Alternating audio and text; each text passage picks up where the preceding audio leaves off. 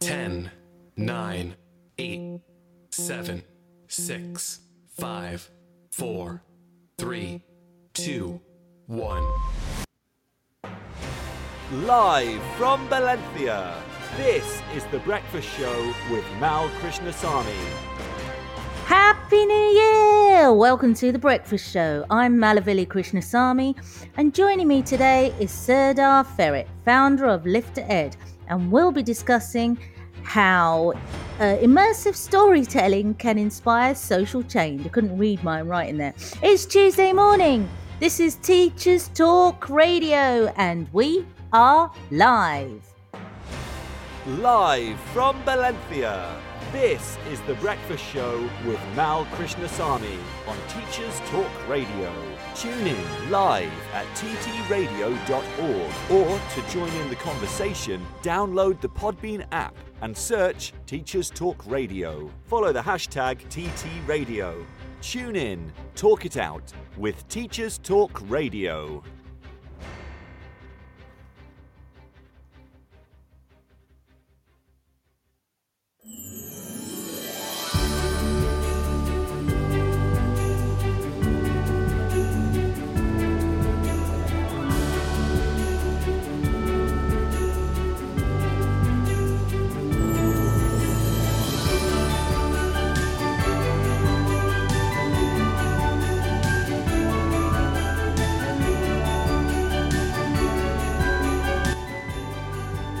Welcome back, and Happy New Year. And yes, I'm still playing Christmas music. I'm hoping it'll brighten up your commute. I know quite a number of people, it's your first day back today in the UK. I mean, normally in the UK, I would have taken down decorations by now. But as many of my regular listeners know, I'm in Spain. And I know there's only 1 hour time difference, but in Spain, who knew? But there's yet another celebration on the 6th of January. Epiphany. Though nobody's heard of the word Epiphany around here. Because when everyone was talking about, when the people around here were talking about 6th of January, and I was like, oh yeah, Epiphany. And they just looked at me like, what? But they do the celebration of the Three Kings. And I thought, celebration of the three, what's that about then? And so, you know, the Three Kings that went over to, according to the story, to Jesus, and when he was born, gave presents. Well, they celebrate that.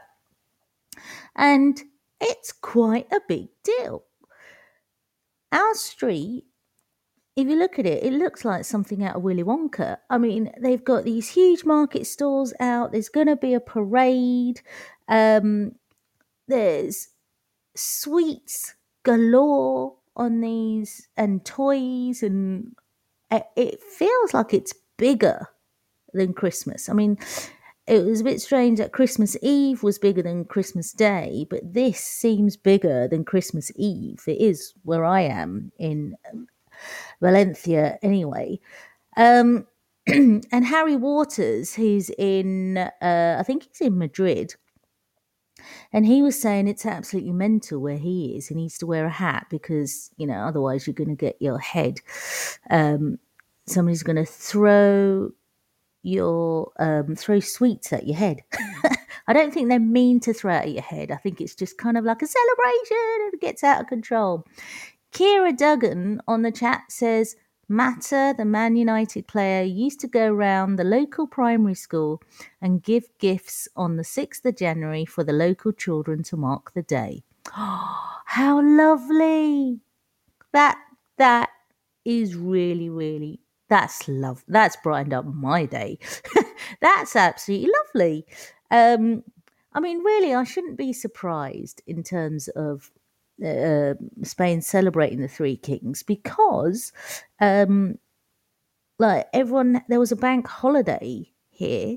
Everyone had the day off here for Immaculate Conception Day, which I thought somebody was joking. And I was like, well, how do they know? I mean, how do they know this is the day to celebrate Immaculate Conception? I mean, Mary didn't even know. So I'm just, yeah. Anyway, okay. I'll move away from that. I'll move away from that because I just find that mind-boggling. And Kira Duggan, Kira, tell us where you're listening in from. One of the many influences of the Catholic Church councils. RE teacher here. Oh, Kira's gonna. Oh, you calling in? You're like my first caller in so long. Good morning. Can you hear me? Good morning. Yes. Hi. Good morning. I can hear you. Well, Happy New Year. Happy New Year to you too. Thank you. I'm calling in from Manchester. Yeah, RE teacher here. You are properly getting into the Catholic traditions of Spain. That is a heavy topic. For 7 a.m. So, I mean, I looked at the kid because my kids are starting Spanish schools next week, and I was looking at the holidays, and it was amazing. But it didn't even say Easter because there was like, it didn't say Easter. There was like a day here and a day there for Easter, but there were all these other days left, right, and centre across the year. Absolutely. Wait till you get to like Pentecost and all of the festivals. And have you had a Halloween yet out in Spain? No. You are in for a treat. No, we arrived a week after Halloween. Right. Yeah. Well, you'll love it next year, particularly your kids. It puts America to shame, but also a lot of the like religious traditions come out as well. It's very, very fascinating, particularly as an observer, to have a look. But here, I'll let you get on with your show, and I'll. No, tell us. Have you been? You sound like, I know you're an RE teacher, but it sounds like you've been over here and witnessed quite a bit of this. Oh, I have, and particularly in Italy. I lived in Italy for quite a while. Lived just outside of the Vatican, and honestly, the big festivals in mainland Europe are something to behold. They will carry statues down the streets. There's so much praying, but there's so much joy as well. It's not like the Catholicism that I got brought up with. It's very, very interesting, and I will be fascinated to hear what you think of it as you experience it. Yeah, I'll let you know next week. Wonderful. I look forward to it. Well, have a Thanks for listening in. Happy New Year. Oh, wow. So I'm very excited about Thursday night because there's parties galore as well. Are you looking to take your phonics practice forward? Then Little Wandle Letters and Sounds Revised is the programme for you. Created by 2 schools with an excellent track record in phonics, Little Wandle Letters and Sounds Revised will help all children become readers and ensure no child is left behind. The programme offers complete support for your phonics teaching, alongside classroom resources and fully decodable readers from Collins Big Cat. To find out more, follow @LettersSounds on Twitter, Facebook and Instagram, or join a free briefing by visiting littlewandlelettersandsounds.org.uk. Teachers Talk Radio is delighted to support Winston's Wish, the UK's childhood bereavement charity. Winston's Wish supports children and their families after the death of a parent or sibling. They provide emotional and practical bereavement support. Expert teams also provide online resources, specialist publications, and training for professionals. Find out more about Winston's Wish and pledge your support at www.winstonswish.org. This is Teachers Talk Radio, and this is Teachers Talk Radio News with Gail Glenn.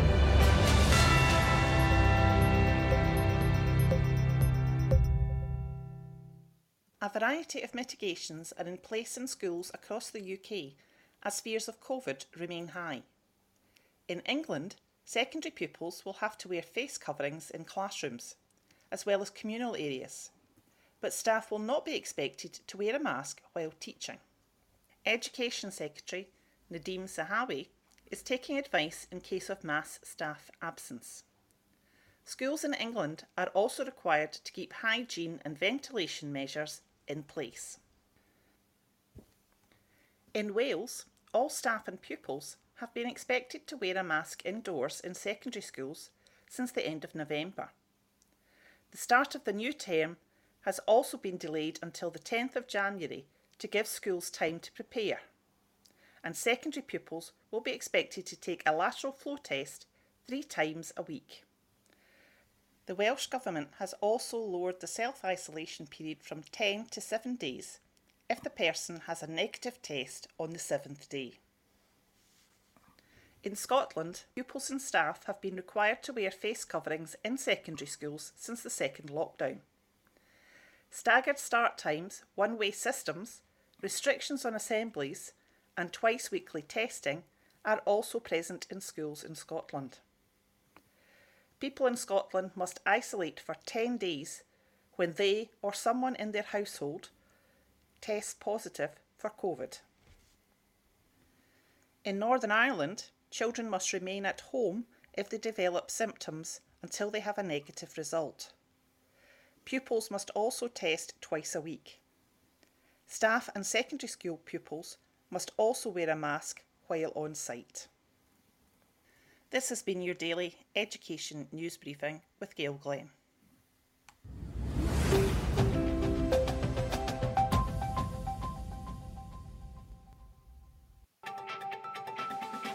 This is 2 Minute Tech with Steve Woods, your tech briefing on Teachers Talk Radio. Happy New Year! This is the first in a short series on the New Year's resolution a lot of us make and the effect tech can have on it. Can technology really help us get fit and healthy? According to the Fitness Industry Association, around 80% of people who sign up to a gym in January stop going in February. Can technology provide a free alternative? Now, before I start, I need to throw down a disclaimer here. I'm assuming you already have a mobile device that is capable of running apps, therefore the cost of the device is written off, and I take no responsibility for any pain, both physical and or mental, that you will inflict on yourself. You are responsible for your own scaling and moderation. That being said, there are thousands of free fitness apps out there. The first barrier for teachers is time. School Week have reported 1 in 4 teachers working over 60 hours a week, so in a 12-hour day, where do you fit a workout in? If the gym's out of the question, what are the other alternatives that are time flexible? Let's start with some totally free options. YouTube is full of fitness videos and challenges, from sit-ups and press-ups to squats and chin-ups. A more extreme example is Athlean-X. This channel is dedicated to workouts with pro trainer Jeff Cavalier. Some claiming to make a difference in just 7 minutes a day. This may seem crazy, but 7 minutes is a lot more than nothing and adds up to more than 3/4 of an hour per week. If you're more of a social media motivated person, how about one of the many fitness tracking apps for walking, running or cycling? Most have a free basic package and in-app purchases for additional features. If I use Strava as an example, a free basic package allows you to track your exercise, join friends, set challenges and meet people around the globe with similar interests. My only word of warning would be to ensure you consider your profile settings to keep yourself safe. Hiding the start and end of a walk, run or ride, for example, will stop your home being shown on a map. For most people pushed for time, this will be where you start and end your exercise. Also, if you exercise regularly at the same time, this could be showing the world where you're likely to be or when your house is empty. For those who want to start softly and just be a bit more active, a less intensive option may be having a step counting app. Again, there are lots of different apps out there. My example is Sweatcoin, a free app that allows you to earn sweat coins, a form of digital currency that can be traded in the Sweatcoin store for discount codes, vouchers and even given to good causes. This is a simple app and can run in the background, so you don't even need to remember to switch it on. Finally, calorie counter apps are a great way to look at what is actually going on in your body in the first place. On apps like MyFitnessPal, you can log your weight, calorie consumption, calorie output, and also have the ability to sync this with other fitness apps, so you don't need to log your exercise twice. As long as you're honest and log all of those glasses of Prosecco, not just the first, you're rewarded with detailed feedback on not only your calorie intake and output, but where those calories came from. Whatever you choose to do for the new you in the new year, why not do a bit of looking around and see what you can pick up for free first? I'll leave you with one of my favourite sayings: anyone can do nothing. For a visual version of this episode, check out the TT Radio 2021 Twitter feed. 2 Minute Tech with Steve Woods, your tech briefing on Teachers Talk Radio. Live from Valencia, this is The Breakfast Show with Mal Krishnasamy. Welcome back, everyone.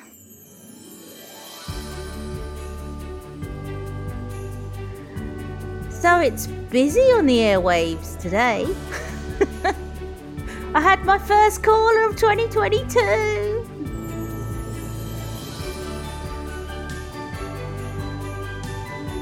So Kira, you get a mug. You get a Teachers Talk Radio mug. So well done, well done. We've got Serdar in the studio, so I'm inviting him in.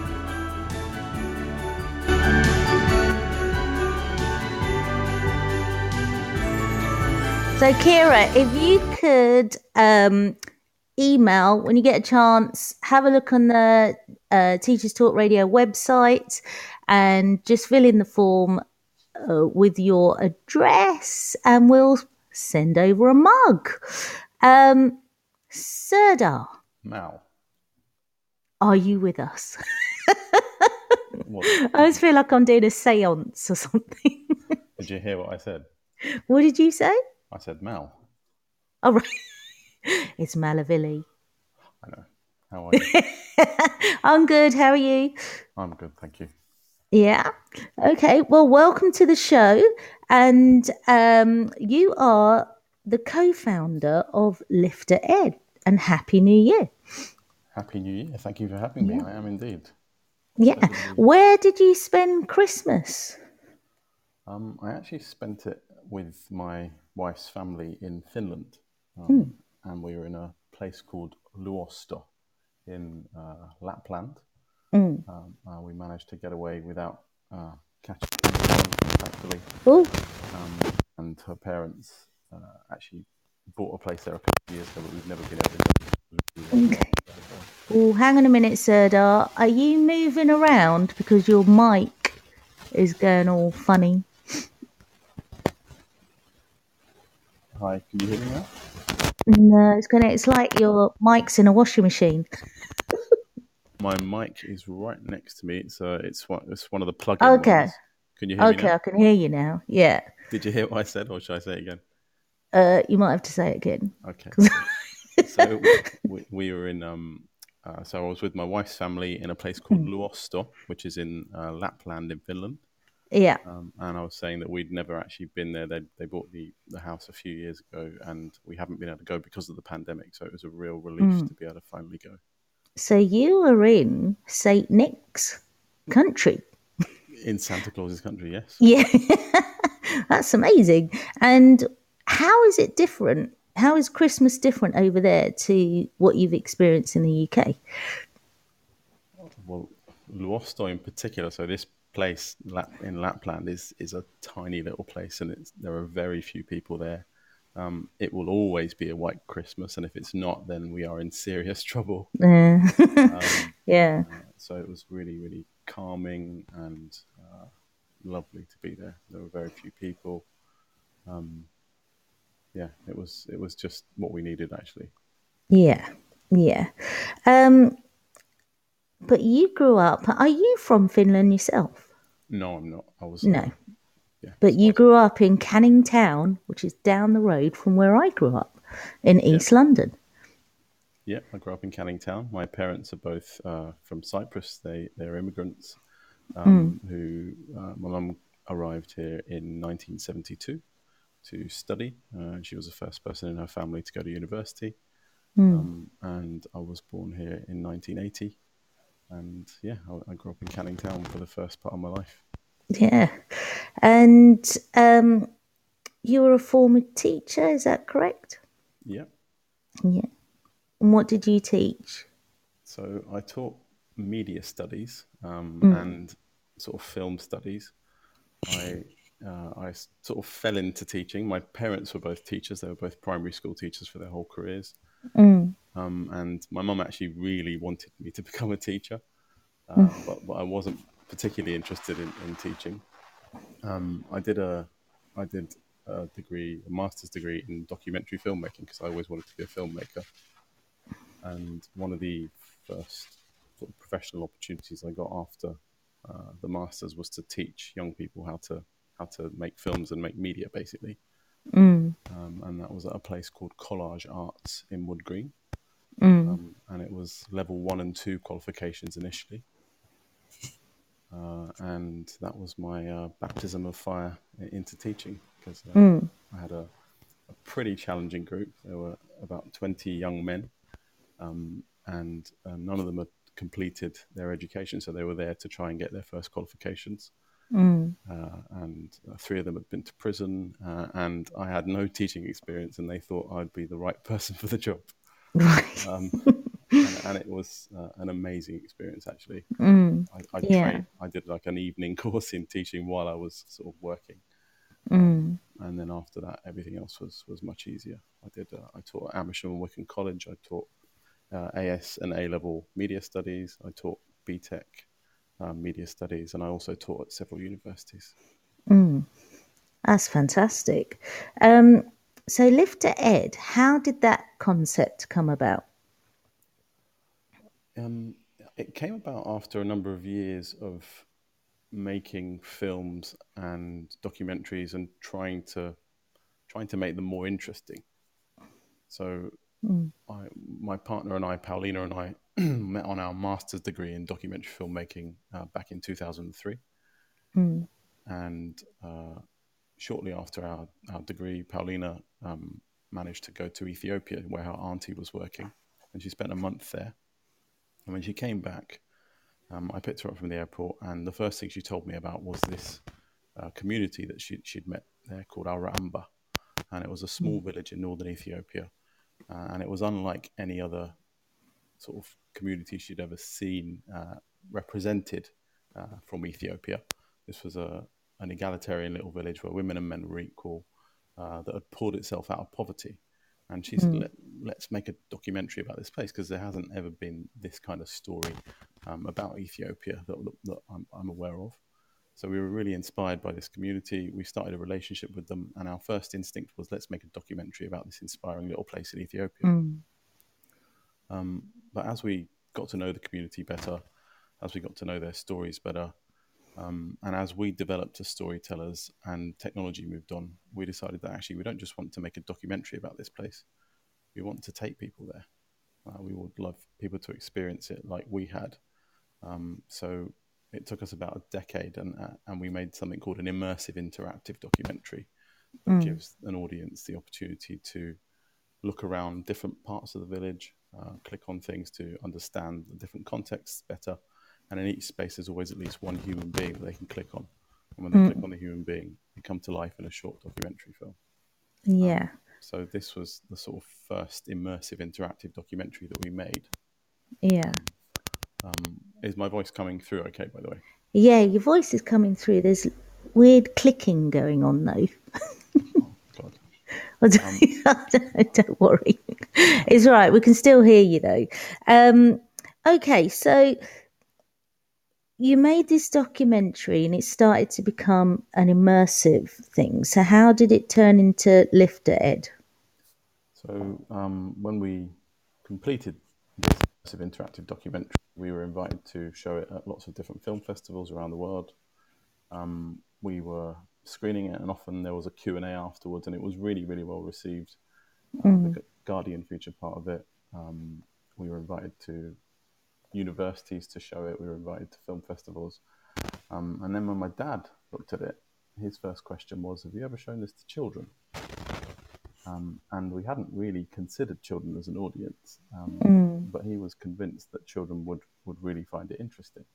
So with his encouragement, we basically got in touch with some educators, and we showed a group of young children, key stage 1 and 2 and 3. Sorry, 1 and 2 children. So it was a primary school. And their reaction completely took us by surprise, blew us off our feet. And we thought, actually, this is the audience that we want to serve. Yeah, it's fantastic. I mean, because that particular story that you're talking about, I had a look probably a couple of years ago now, isn't it? Yeah, and I had a look, and it is, and a lot's happened since then. Oh my God. Feels like we've been in Narnia or something. I mean, you literally have been in Narnia. So we, so when I had a look, I was blown away by it, because like you say, it's like you can step into an African village and walk into a hut or walk into their main area, go over to a particular person and listen to their, someone interviewing them or them speaking about things from their perspective. And I found it amazing. And what's interesting is that you've got quite a number of stories now, haven't you? We have, yeah. We've got 53 stories now. Wow. And from, I think, about 25 different countries. And our vision is that by the time a child completes their education, they'll have had the opportunity to go to every single country in the world. They'll have seen lots and lots of different slices of life, lots of different identities, lots of different professions, lots of different perspectives. And we believe that these experiences will be really, really valuable. Yeah. I mean, Lift Ed is very much aligned with the Sustainable Development Goals. And what I've noticed with each of the stories, it kind of breaks stereotypes. So I remember seeing one about a male ballet dancer. And could you tell us how, any other stories? I know you sent me a few last night, but to be honest, I just fell asleep. No problem. I didn't watch them. Not that I watched them and fell asleep, but it was more a case of, I'm just going to bed. Okay. But would you be able to give us an example of some of your newer stories? Absolutely. And how they break stereotypes, or what, because some of them are quite emotive. I remember watching one and just crying. Watching one Bless you. a while Do you remember back. which one that was? It was about the dad who was bringing up his daughter on his own. Ah, yeah, I remember that one. Yeah, that was oh my God, that was heartbreaking. But yeah. Okay, so we've got lots of news stories. So one of my favourites is from Kenya. So it's about a young, hip, cool photographer called Immaculate. She's a photographer. She has an Instagram channel and a YouTube channel, and she tries to capture the beauty and the coolness in Nairobi, and really love the energy of that one. There's a really lovely one from Ankara in Turkey. There's a man called Erkan who's in his mid to late 40s, and he's dedicated his life to looking after stray animals, so stray dogs and cats in particular.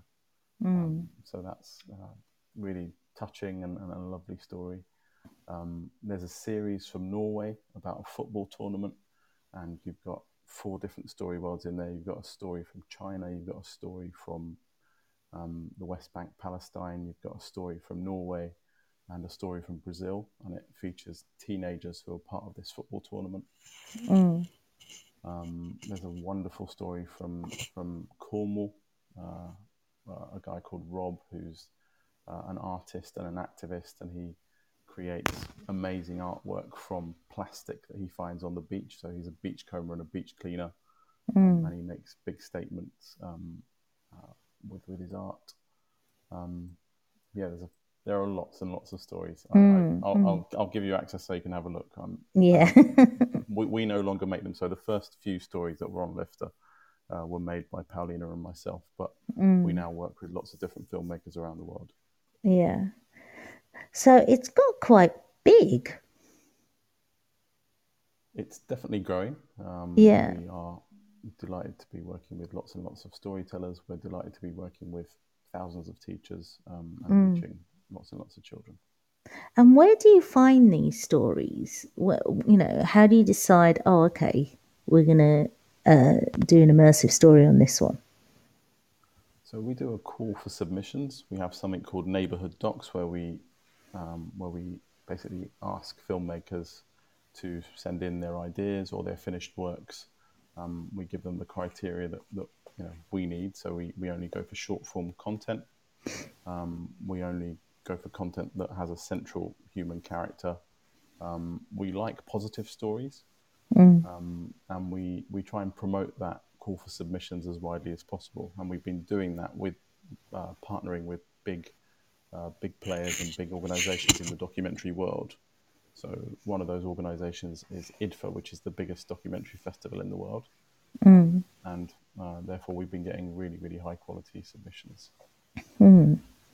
And do you work with schools just in the UK or beyond the UK as well?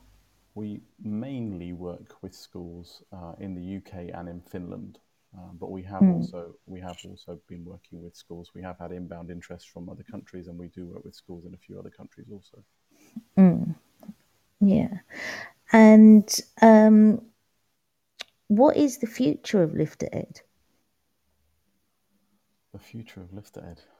Well, first and foremost is to carry on and trying to reach our vision, trying to get as many stories as we can, so that we can actually offer schools this opportunity, so that their students can leave there and have been to every country in the world.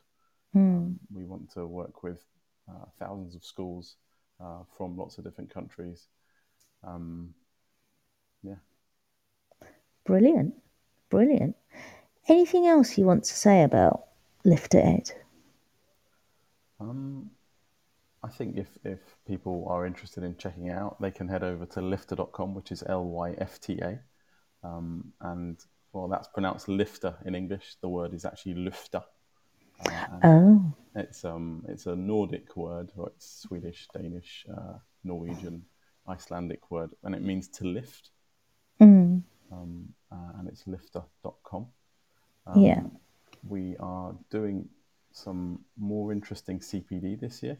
So we've got a really nice one coming up with Angela Brown, which is called Courageous Conversations About Race. And it's using Lifter stories and Angela's experience to start having courageous conversations about race, but with stories at the centre. Yeah, that sounds really interesting. How's the audio been, Mal? I've been worried since you said it, and I'm literally trying not to move. But... No, it's been great. Yeah, don't worry, it's been great. Well, thanks for coming into the studio and talking to us. Thank you for having me. And so you mentioned the website, and is there anything else? You do blogs and stuff, don't you? So there are blogs every now and then. I've read. A series of blogs on the website if people are interested on lots and lots of different topics, from diversity to sustainability. Please check them out. We sometimes get guest bloggers to blog. If you're interested, please get in touch. Brilliant. Thanks for coming in, Serdar. Thank you very much, Mel, for having me. All right. Speak to you soon. Thank you. Take care. Bye-bye. All right. Bye.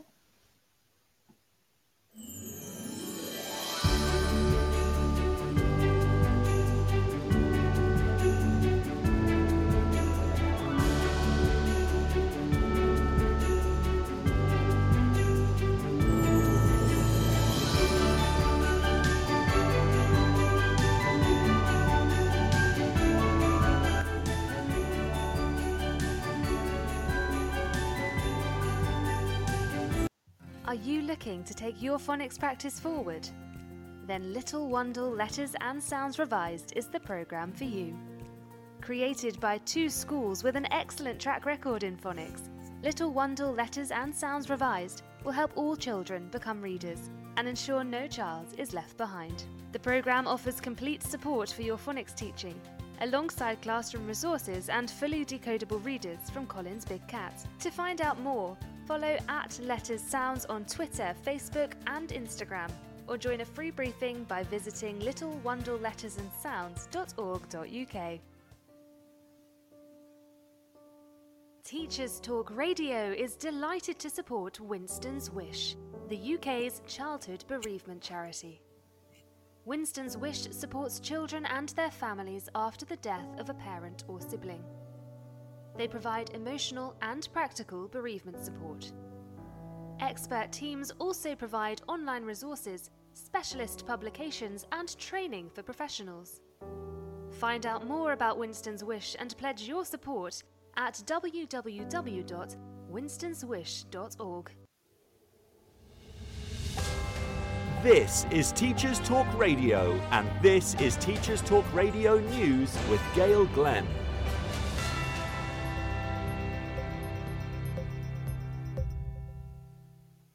A variety of mitigations are in place in schools across the UK as fears of COVID remain high. In England, secondary pupils will have to wear face coverings in classrooms, as well as communal areas, but staff will not be expected to wear a mask while teaching.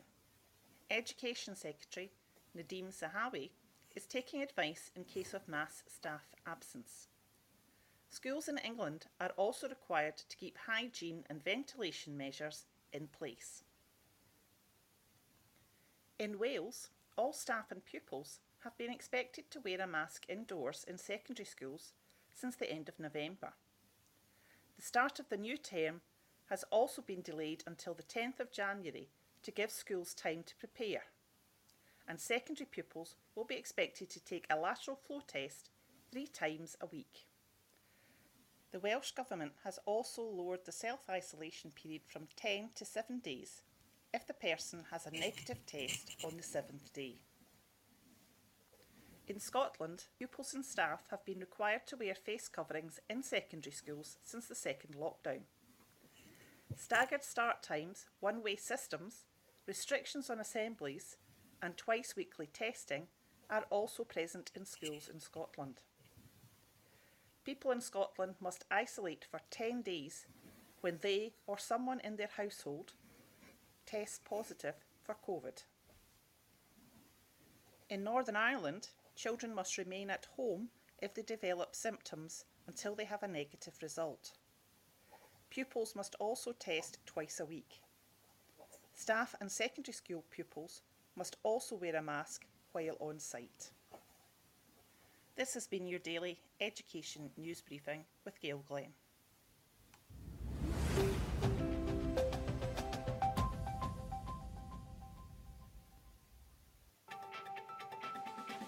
This is 2 Minute Tech with Steve Woods, your tech briefing on Teachers Talk Radio. Happy New Year! This is the first in a short series on the New Year's resolution a lot of us make and the effect tech can have on it. Can technology really help us get fit and healthy? According to the Fitness Industry Association, around 80% of people who sign up to a gym in January stop going in February. Can technology provide a free alternative? Now, before I start, I need to throw down a disclaimer here. I'm assuming you already have a mobile device that is capable of running apps, therefore the cost of the device is written off, and I take no responsibility for any pain, both physical and or mental, that you will inflict on yourself. You are responsible for your own scaling and moderation. That being said, there are thousands of free fitness apps out there. The first barrier for teachers is time. School Week have reported 1 in 4 teachers working over 60 hours a week, so in a 12-hour day, where do you fit a workout in? If the gym's out of the question, what are the other alternatives that are time flexible? Let's start with some totally free options. YouTube is full of fitness videos and challenges, from sit-ups and press-ups to squats and chin-ups. A more extreme example is Athlean-X. This channel is dedicated to workouts with pro trainer Jeff Cavalier. Some claiming to make a difference in just 7 minutes a day. This may seem crazy, but 7 minutes is a lot more than nothing and adds up to more than 3/4 of an hour per week. If you're more of a social media motivated person, how about one of the many fitness tracking apps for walking, running or cycling? Most have a free basic package and in-app purchases for additional features. If I use Strava as an example, a free basic package allows you to track your exercise, join friends, set challenges and meet people around the globe with similar interests. My only word of warning would be to ensure you consider your profile settings to keep yourself safe. Hiding the start and end of a walk, run or ride, for example, will stop your home being shown on a map. For most people pushed for time, this will be where you start and end your exercise. Also, if you exercise regularly at the same time, this could be showing the world where you're likely to be or when your house is empty. For those who want to start softly and just be a bit more active, a less intensive option may be having a step counting app. Again, there are lots of different apps out there. My example is Sweatcoin, a free app that allows you to earn sweat coins, a form of digital currency that can be traded in the Sweatcoin store for discount codes, vouchers and even given to good causes. This is a simple app and can run in the background, so you don't even need to remember to switch it on. Finally, calorie counter apps are a great way to look at what is actually going on in your body in the first place. On apps like MyFitnessPal, you can log your weight, calorie consumption, calorie output, and also have the ability to sync this with other fitness apps, so you don't need to log your exercise twice. As long as you're honest and log all of those glasses of Prosecco, not just the first, you're rewarded with detailed feedback on not only your calorie intake and output, but where those calories came from. Whatever you choose to do for the new you in the new year, why not do a bit of looking around and see what you can pick up for free first? I'll leave you with one of my favourite sayings: anyone can do nothing. For a visual version of this episode, check out the TT Radio 2021 Twitter feed. 2 Minute Tech with Steve Woods, your tech briefing on Teachers Talk Radio.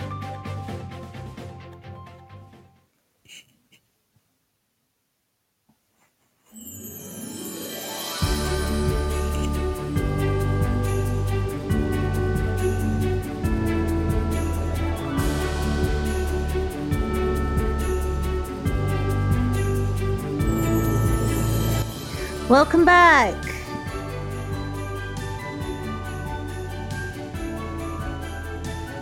It was great talking to Serdar. If you haven't checked out Lifter Ed and you're within the humanities faculty, whether that's PSHE, citizenship, history, and so on, it's fantastic. It's absolutely fantastic.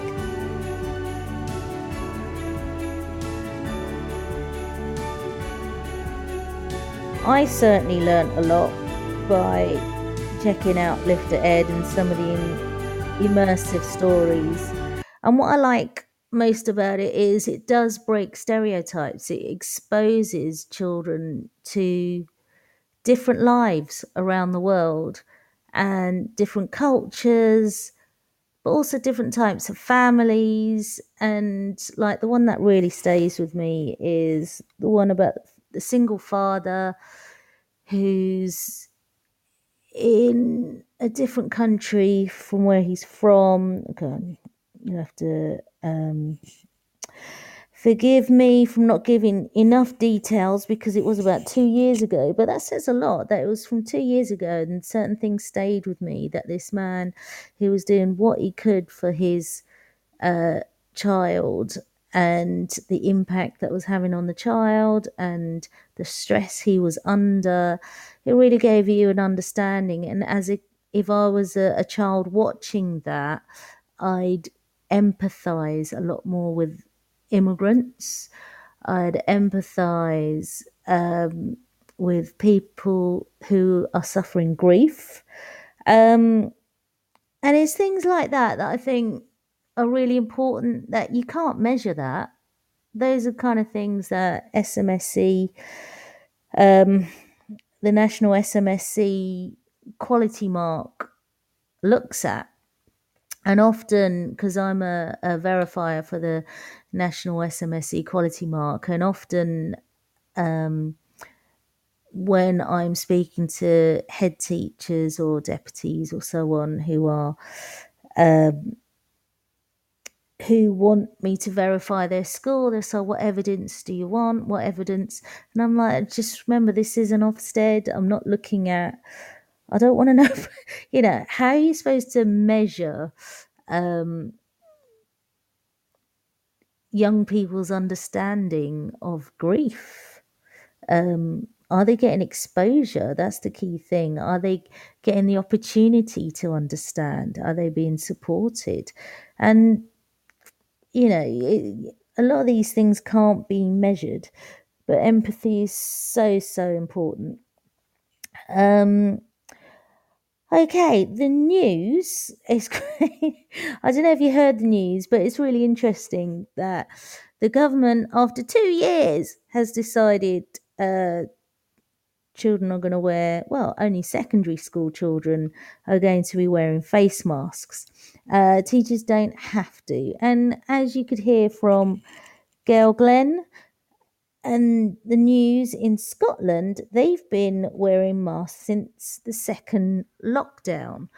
And where I am in Spain, I walked past my eldest new school the other day before Christmas, when all the kids were coming out, and the schools that my kids are going to are all through, so you'll see kids from 4 to up to 18, And every single child was wearing a mask. The kids were streaming out wearing masks. You walk down the street, they're wearing masks. They're in the playground wearing masks. It's normal to them. And if anything, they can go about their normal business. And everyone seems to have gel. People wash their hands all over the place. It's just when people talk about living normally, the way things are where I am in Valencia is normal. We feel like we can have a normal life, whereas a couple of months ago when we were in the UK, we didn't feel we could, because we were constantly worried about getting COVID. So I am aware from looking at Twitter, Facebook, and so on that a lot of my teacher friends and a lot of my personal network are very concerned about, well, there's a lot of anxiety out there. There's a huge amount of anxiety out there about going back to work today, about catching COVID, taking it back to your own families, worrying about the children, worrying about the children's families, worrying about, and of course the government. Now I have to say this, that I read a few tweets from the DFE, and it's just the gaslighting is pretty shocking when they use words like, we will be sending out an additional 7,000 filtration units in England. And additional gives the impression that they'd sent them out in the first place. But 7,000... where's that going to go? 7,000 filtration units. Somebody wrote a tweet. Let's see if I can find it, because I screenshot a tweet which said it perfectly. Let me see. Right. Okay. This is by Richard J. Murphy. And he said, the government has promised 7,000 HEPA filtration units to schools. There are 24,000 schools. Assume 14 classrooms on average. Okay, and I bearing in mind when I was what you'd call a floater, as a SLT, a member of SLT, I probably taught in about 14 different classrooms. So 14, that's probably a primary school. So secondary, you can have up to, up to 60 classrooms. So he's saying assume 14 classrooms on average, 2 units are required per classroom. That is 672,000. And he says, so the government is meeting 1% of need. This policy works only as a measure of incompetence. Now, I'm aware that many teachers are concerned, they're worried about their own families and so on. But I suppose the only thing I can say in my privileged position of no longer being a teacher is thinking about what can you control. If you think about all the things that you can't control, like the lack of filters, like the lack of, all the government policies, if you're thinking about that all the time, which I'm very aware it's hard not to think about, but if you are thinking about all that time, that does create anxiety. It's going to create more anxiety because it's stuff you can't control. So I think what would help, and what I say to my coaches, is thinking about what you can control. You can control your own mask wearing. You can control what happens in your classroom. You can control what you teach. Those kinds of things. So just focus in on those things. And I think, personally, that would really help you.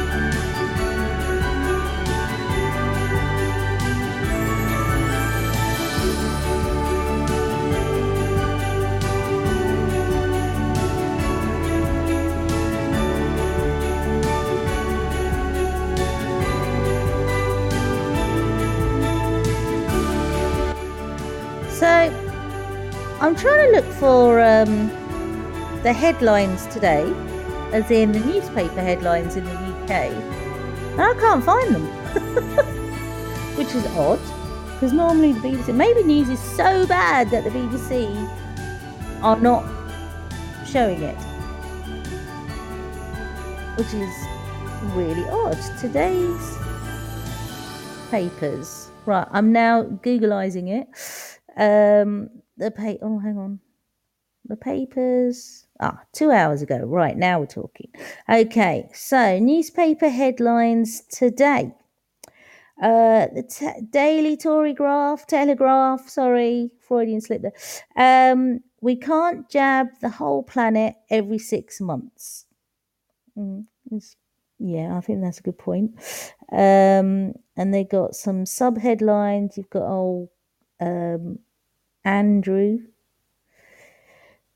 on the front pages. Oh, this is interesting. Because I was reading this from Ireland the other day.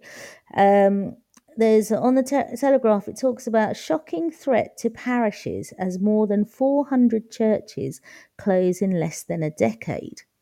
And I was reading, so let's see if I can remember these stats, but I was reading some statistics. Don't ask me why, but I was reading some statistics about, oh, thank you, Kira. Kira Duggan has said, I've really enjoyed this start to the first working day of 2022. Thank you. I need to sign off now, unfortunately. Have a lovely day. Stay safe, everyone.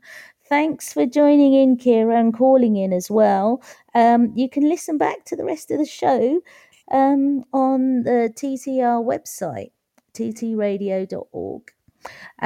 Yes, so I was reading about in Ireland, there are currently roughly 300 priests that are kind of like, practicing or something. Okay, I don't know the ins and outs. This is where Kira will be handy. I don't know the ins and outs of priestdom in Catholicism. Now, of those 300, a third are over 70.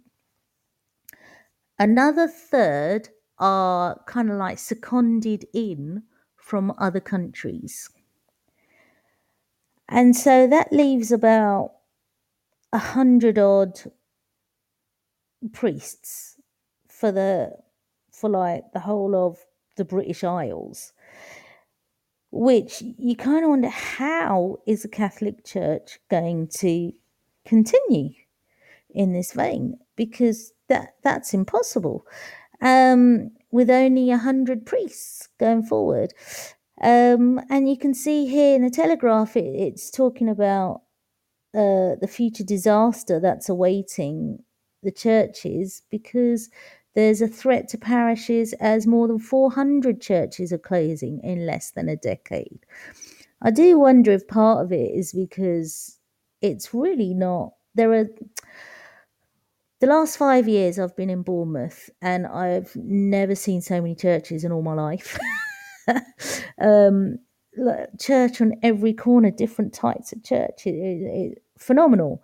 On every corner there's some kind of church. And every church did something charitable, and there were certain churches that were incredible, that although I'm not religious at all, I supported certain causes because they help with Afghanistan. There are the issues in Afghanistan which sound like they're over, they really are not, but certain churches like did a huge drive for clothes and so on. But there are also one or two churches that you're like, what are they doing other than allowing people come in and pray and leave again, which is obviously important for a church. I mean, that's what a church does. But I think in the modern age, if you're part of I was going to say a terrible word there. If you're part of an organization that is about love and looking after people and love our neighbor and all that, you'd want them to model that. And I wonder how much the Catholic Church is modelling that. And I suppose that's how Protestantism started in the first place, because there were protests on how the Catholic Church was using its money, because they weren't really using it for the people. So I wonder if part of the reason why people are turning off from the church is because they're not seeing, there's a real drive for many people to support the community, to do some good, to make a difference. And I'm not sure if the church is the first place many people would go anymore. They'd probably join a charity. They may join a political wing of a party to help the poor. There's so many charities where I used to live where you could get involved in many different ways that has nothing to do with the church, which you kind of wonder, why aren't the church doing this? So yeah, I wonder if that is part of the problem, that the church hasn't really moved forward. But also, when you've got, particularly with the Catholic Church, I'm not anti-Catholics, by the way. I'm not anti any religion. I'm not religious, but that doesn't mean I'm like anti-religion. I know that although my parents were Hindus, and it was important for them. It was a huge part of their lives, and gave them a sense of community, gave them hope and faith, which in a way I'm kind of jealous of, because I don't really have that kind of faith. I have a different kind of hope, I suppose. Okay, let's have a look at what else is in the UK news. We've got NHS leader. This is the red eye. The NHS leaders warn Prime Minister over growing COVID staffing crisis. Now, I was saying to someone the other day that on Twitter, I mean, some of you probably aren't on Twitter, but Twitter is where I get my news, because I have to say, and this is my opinion, the BBC aren't really cutting it. And haven't been for a few years, probably because the chairman of the BBC is like pals with Boris Johnson and co. But you're not really getting all round news, I don't feel. So I forgot where I was going with that. Oh yes, I was saying to somebody. So I find out about what's happening through Twitter, and what's interesting, what I've seen more and more of lately, is doctors, nurses, consultants, all kind of medical professions who I probably never saw or would never enter my feed in the since 2010, when I got a Twitter. 2011. It's been 10 years since I've had a Twitter account. I'm now seeing posts from doctors and so on who are saying, this is a major crisis. Why is it a surprise every year in the winter that we're going to be overwhelmed, and especially during a global pandemic? So you've got NHS, the National Health Service leaders, who are reporting that organisations representing medics, there's a staffing crisis. I mean, we have to bear in mind that they're exposing themselves to COVID every single day, just like teachers, calling for a more cautious approach on restrictions. I mean, what's interesting is that majority of the country is back to school today. And there's nothing about schools in any of the front pages. Not one. Not one news item on that. It might be on page 54 in the corner somewhere. But, I mean, you've got the Daily Express saying, Boris, a quote from Boris, we're on the right path to beat virus. Mm-hmm. You've got stuff about Jeffrey Epstein. You got the Metro, which is a London paper that talks about it's eating or heating. So, there's many households are finding it very difficult. You've got the Financial Times, where you've got Apple becomes first company to rack up market value of $3 trillion. Well, you know, you look at that, and then you look at it's eating or heating, and you're like, what planet are we on? When Britain, which is the 5th or 6th richest country in the world, and people here have to decide between eating or putting the heating on. And there is something wrong, I'd say, with the world, but with Britain, if that is the case. Jaya Hiran, right, now tell me if I'm saying this right, but it sounds a little bit Indian. Jaya Hiranandani, or Hiranandani, did I say it right, Jaya? She says, I hear you. I envy people with faith, as faith sometimes gives you hope and reduces worry and anxiety. However, I also appreciate the open-mindedness not prescribing to a particular faith gives you. Jaya says she's listening from Taiwan. It's 4 p.m. there on a sunny winter day. Lovely. It's 9 o'clock in Spain. And yeah, it's going to be, I think it's going to be 23 degrees today. It's so weird having a warm Christmas. It's really odd, really bizarre. I'm not complaining at all, because we were down the beach yesterday and it was lovely. You hate me. But Jay, yes, absolutely. And one thing I think is really important is that we do talk about atheism in schools, and we do talk about humanism as well, because not everybody is Christian. I mean, I remember David Cameron saying something about Britain being a Christian country, and we were like, is it? Because I thought we were a secular country, and yeah, by saying that, it caused quite a bit of controversy. So Jaya is one of our new hosts, and if I can remember, Jaya, you're on Sunday, and you are going to be doing alternate Sunday morning breakfast shows, alternating with Sabia.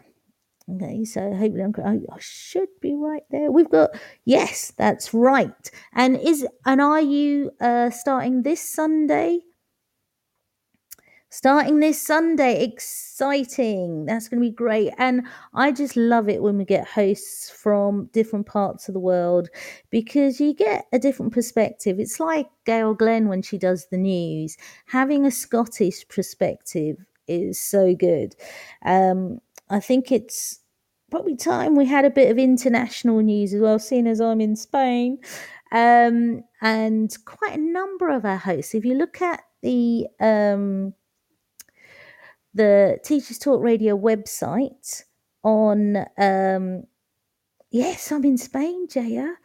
Did I not tell you this? How were you not aware? I've been gloating since the 8th of November. I escaped COVID. No, we were going to move February, March this year, but we decided to get out as soon as we can before Omicron hits. So we just moved. We moved to Spain 8th of November, yeah.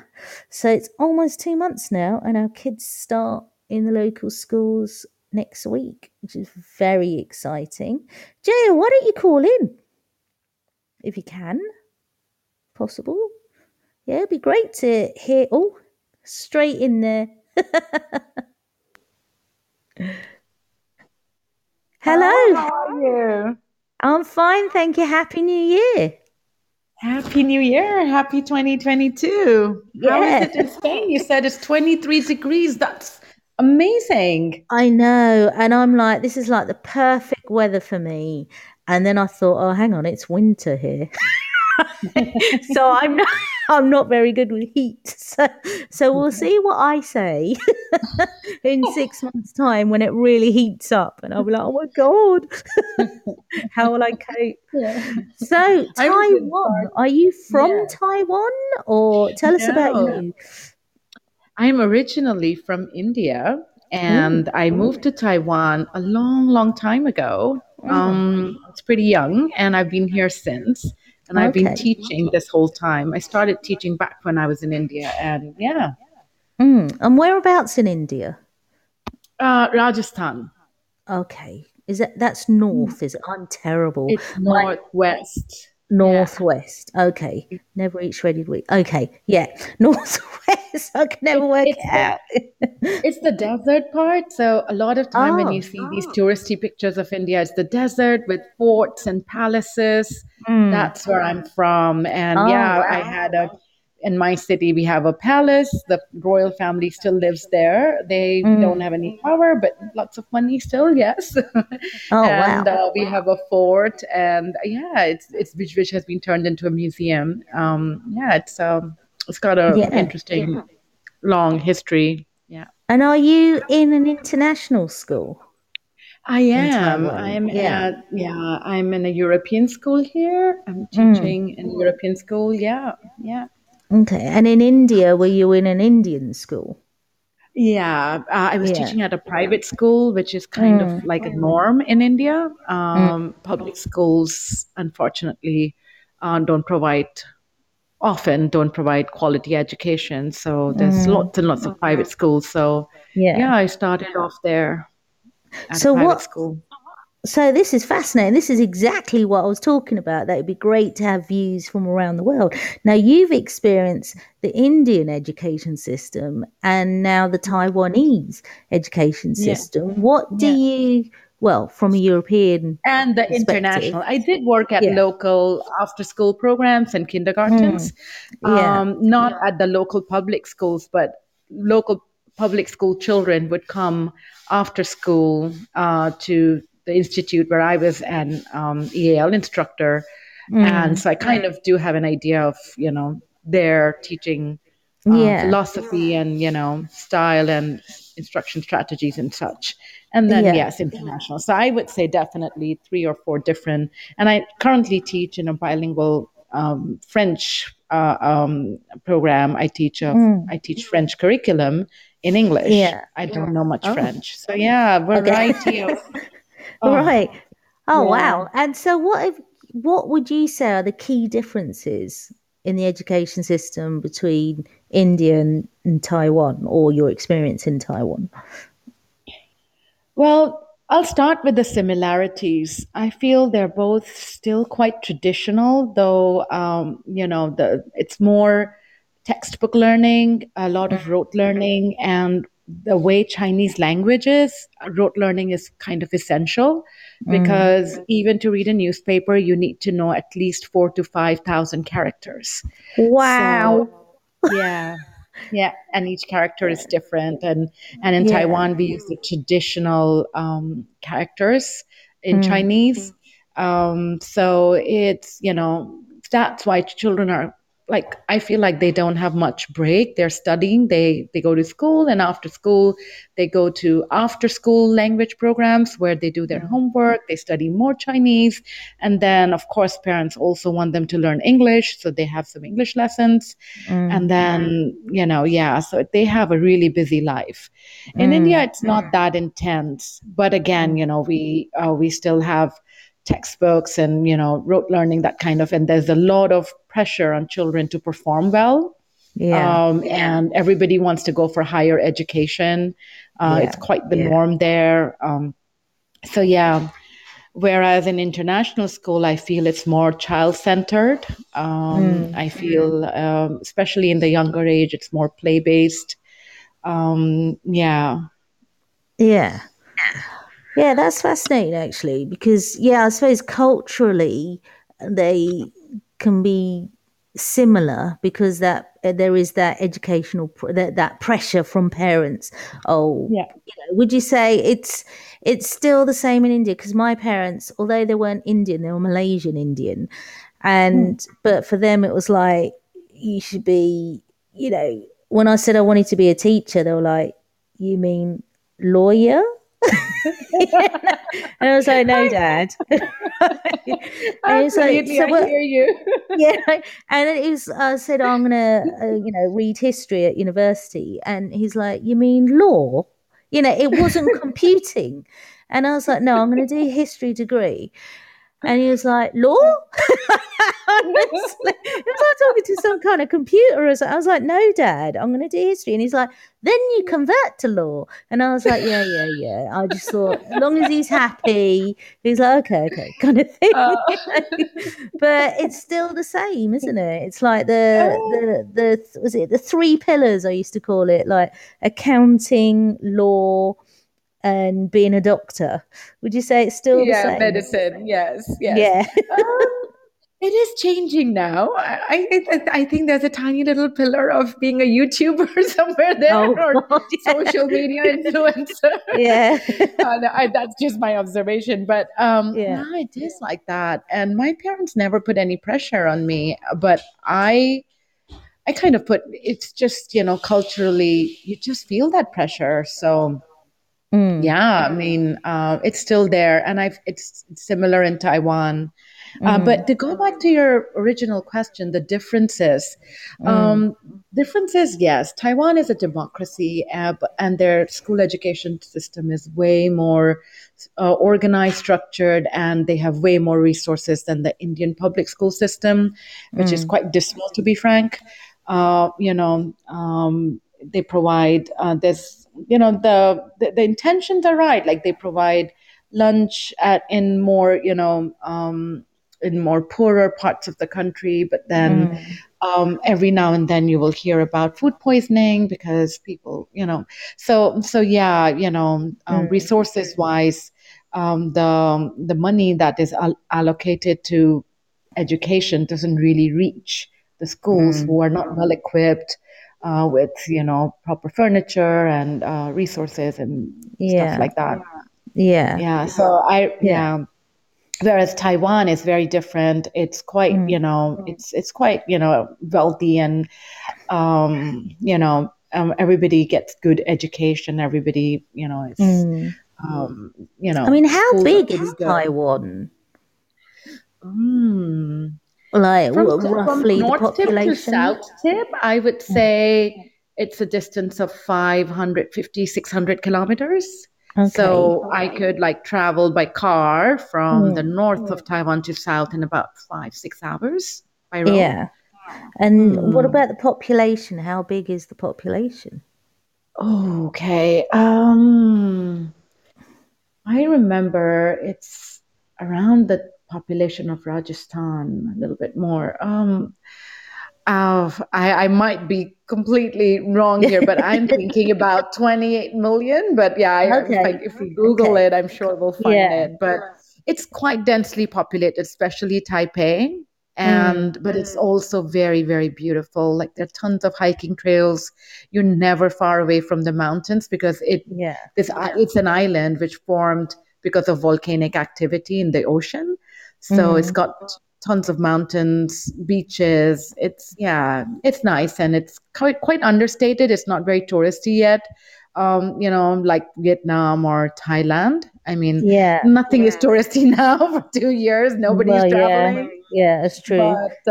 But even before that, it's quite, it's a quieter place. Yeah, I was just thinking because with India, there's almost 1 billion people there, isn't there? There's I mean, it's huge.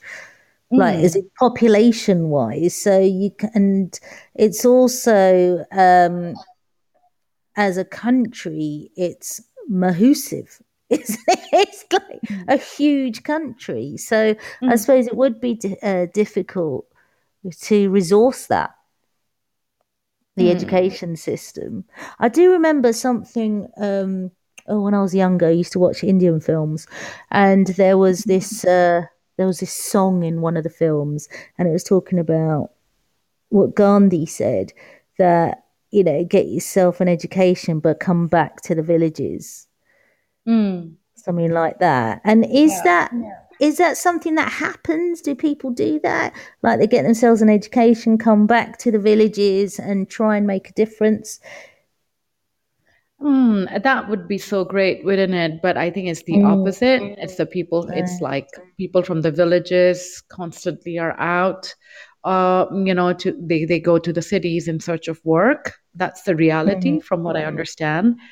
So when COVID happened, there was, mass exodus of all these, drivers, and domestic workers, from like cities like Bombay and Delhi back to their villages. And it was insane. The railways couldn't handle that. That would be ideal. And I know, I do remember one or two movies. There's one with Shah Rukh Khan that was about that. I can't remember the name of it, but no, the reality is quite the opposite, I think. Yeah, I suppose it is. It's not easy at all. It's not easy at all.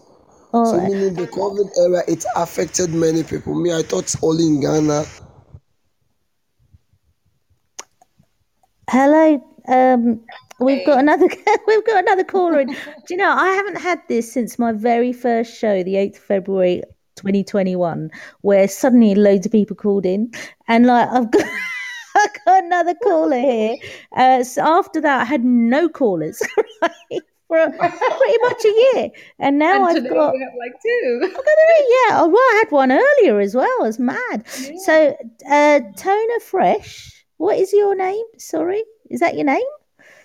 Yes, that's my nickname. Oh, okay. So you're in. Oh, sorry. Go on. Sure, by the grace of God, I'm great. Okay. And so you're in Ghana. Is that right? Please. Yeah. Okay. And are you a teacher? Yes, I'm a Sunday school teacher. A Sunday school teacher? Yes, please. Oh, okay. And is that a religious thing or just like what do you teach? I teach them about God, the way of God, and how to live their life and in studies. Yeah. Okay. Many things, but, yeah. Sorry, what was that, Jaya? Come again. I don't know. I'm not sure I can handle two callers at the same time. I'm so not used to it. It's too much. My head's going to explode. Like, seriously. Okay. So what do you enjoy about teaching, Tona Fresh? What do I enjoy about teaching? Wow. I enjoy everything about teaching. When the children ask questions, some will be asking unnecessary questions, and the way you get to answer them, very interesting. And would you say the education system in Ghana is very good, or there needs improvement, or what's your take on it? Not really. Education system in Ghana is very bad. It's very, very bad. Yeah. Why would you say that? The reason why I'm saying that is, if let's say you are offering a subject, instead of them to go through the subject that you are offering, they will be going to many things, religious and moral education and other stuff before they will come back to your subject that you are studying. Let's say if you are studying business, you understand. You will not go through the business, you'll be doing any other things apart from the business. But I heard Europe and other countries, they will go straight to what you are learning. Let's say if you are doing music, they'll go through the music, you learn things about music. But here, you will learn many things, and when you graduate, instead of you to, based on what you learn to get a job, you will not get a job. And you will be here idle. Honestly speaking, it's very bad. Yeah. So most of Ghanaians are hoping to travel outside to go and study so that they can get something better there. But yeah, it's very bad. Yeah. Okay. Well, thank you, Jaya and Tona Fresh, for calling in. It's been great chatting to you both. And yeah, please do call in again. I will. Why not? I will. Okay. Yeah, why not? Why not? Okay. No probs. Okay.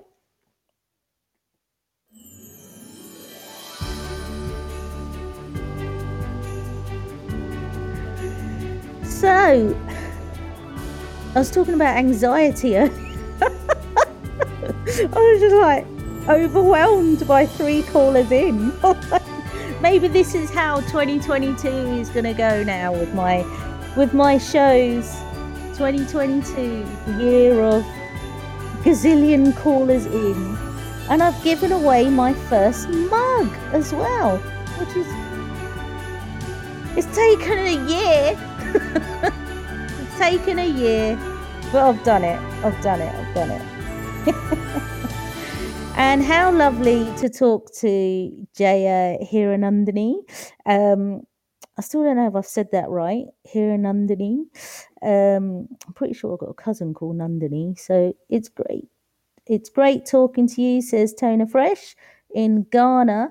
I mean, that's amazing, isn't it? I'm in Spain. Jaya's in Taiwan. And Tona Fresh is in Ghana. The world's a small place nowadays, isn't it? It's such a small place. We've still got quite a number of listeners listening in. Usually people go, maybe people aren't back to school yet. But in the UK, many of you are back to school today. One school in particular I used to love. First, I used to love that. I mean, I was such a... Oh, yeah. I loved the first day back because we'd always have inset day. The first 2 days were always inset day after a big holiday.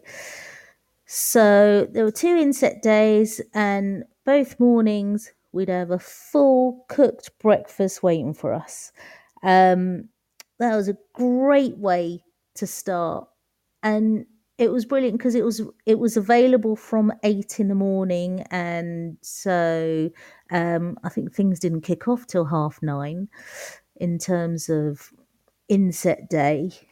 Yeah, I think it was 9:30. So it gave you plenty of time to catch up with people, and there was just a nice atmosphere of chatting to everyone, having your food, going up for seconds.